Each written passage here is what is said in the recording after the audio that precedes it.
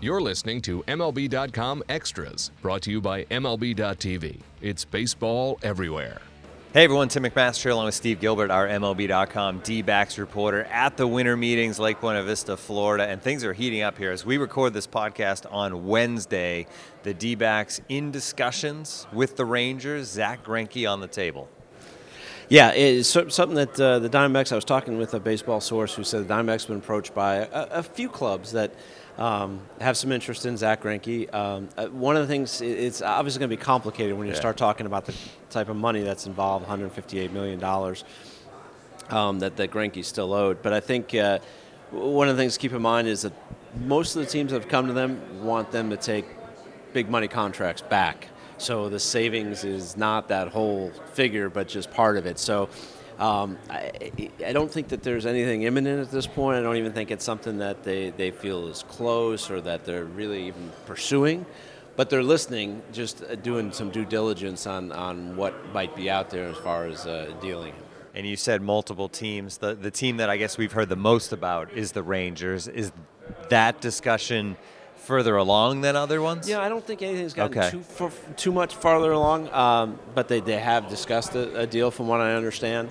The issue is the Diamondbacks want to contend next year, so you don't want to trade away your ace if you're contending for next year without using that money that you would save to get something that will help you feel will help you contend next year. So if they save some money in a Greinke deal, say they want to be able to put that back into filling some of the other needs that they already have. And one of the things that Mike Hazen said yesterday when we talked to him, not about Greinke, but just the pitching in general, yes, he's open to dealing a starting pitcher, but he doesn't feel they have a ton of depth there. So if he deals one of those 5 starters that they're planning on having in their rotation, he wants to know that there's at least a path to acquiring a starter back. Doesn't have to be in that same deal, but he wants to know that if he trades a starter that he can at least go over here and find another path to get that starting pitcher, because he doesn't want to leave himself a little short in that area. And the fans, if that happens, if they see Zack Greinke get traded, the immediate connection will be, oh,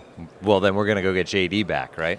Yeah, and I'm not sure that that's kind of what we're talking about here, because, giving yourself salary flexibility and then turning around and locking yourself into another 5-year deal or whatever it might be for JD at this point, I don't know that that's something that they're thinking about. I think they would probably use that money to address several different needs. They're staying in contact with JD, though. They'd love to have JD back.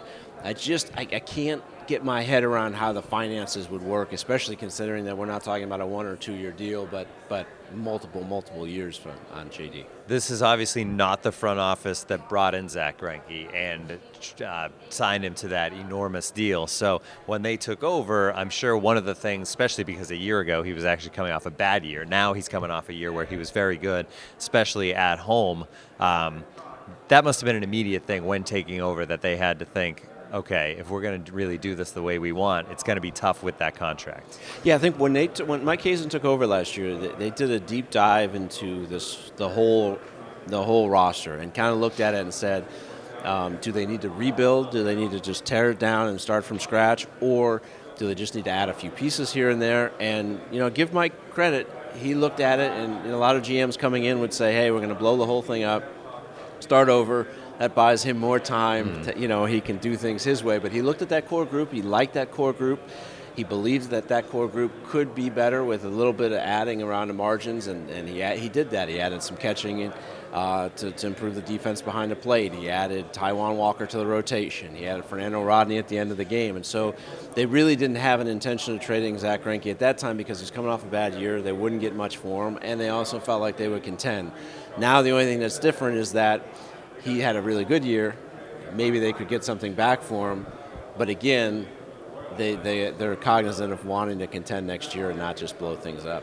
The Greinke dealing's obviously stealing the most headlines because he's the big player, the big ace, but there's also talk about other players on that roster, and it sounds like the D-backs are definitely willing to listen on other players. Patrick Corbin is another guy, right? And the Yankees are the team that you hear in that connection. Yeah, you hear two guys, Patrick Corbin, and left-hander, and infielder Brandon Drury. And the Yankees have been tied to both those guys. And they have talked to the Yankees about both those players. Those two would probably be more likely dealt than Greinke. It's a much simpler trade. And they make sense for a couple of reasons. Corbin is due to make a little more than $8 million via arbitration this year, his final year, then he can become a free agent. So if they trade him and they save $8 million and they pick up a starter somewhere else that's less money, then they can use that other savings to get a catcher or get some outfield depth, which they need.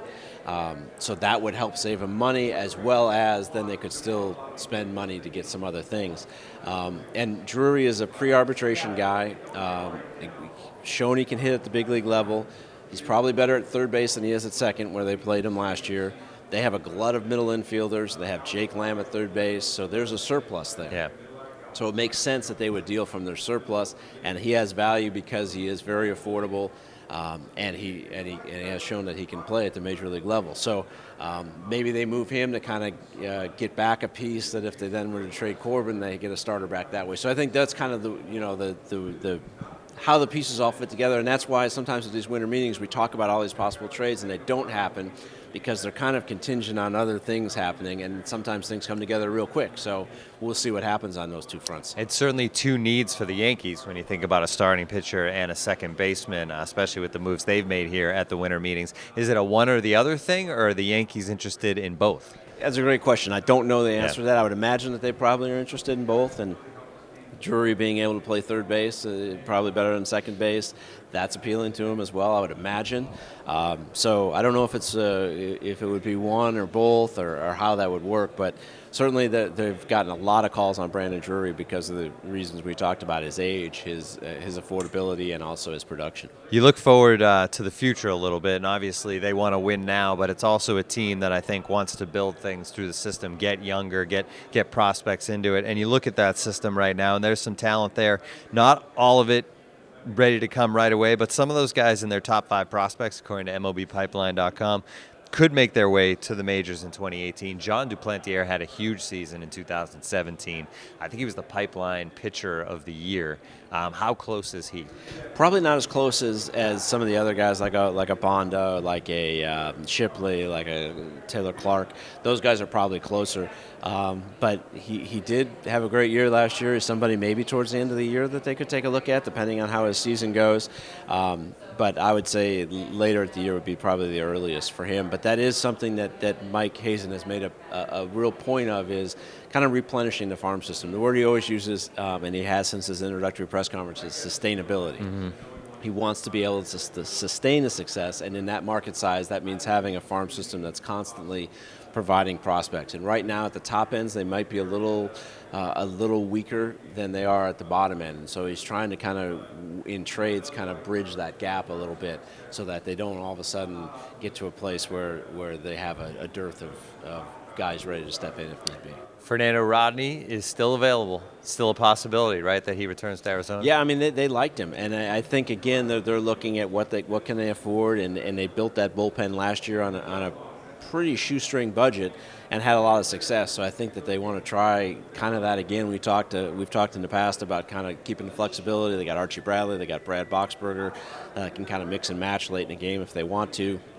They can go get a closer if one falls into their lap, if the market leaves somebody hanging. Because like last year, Fernando Rodney coming off a poor second half, they got him at a reasonable cost. They may look to do something like that again if Fernando signs somewhere else. All right, great stuff. This has been MLB.com Extras, our D-backs edition. I'm Tim McMaster. Tune in again next time.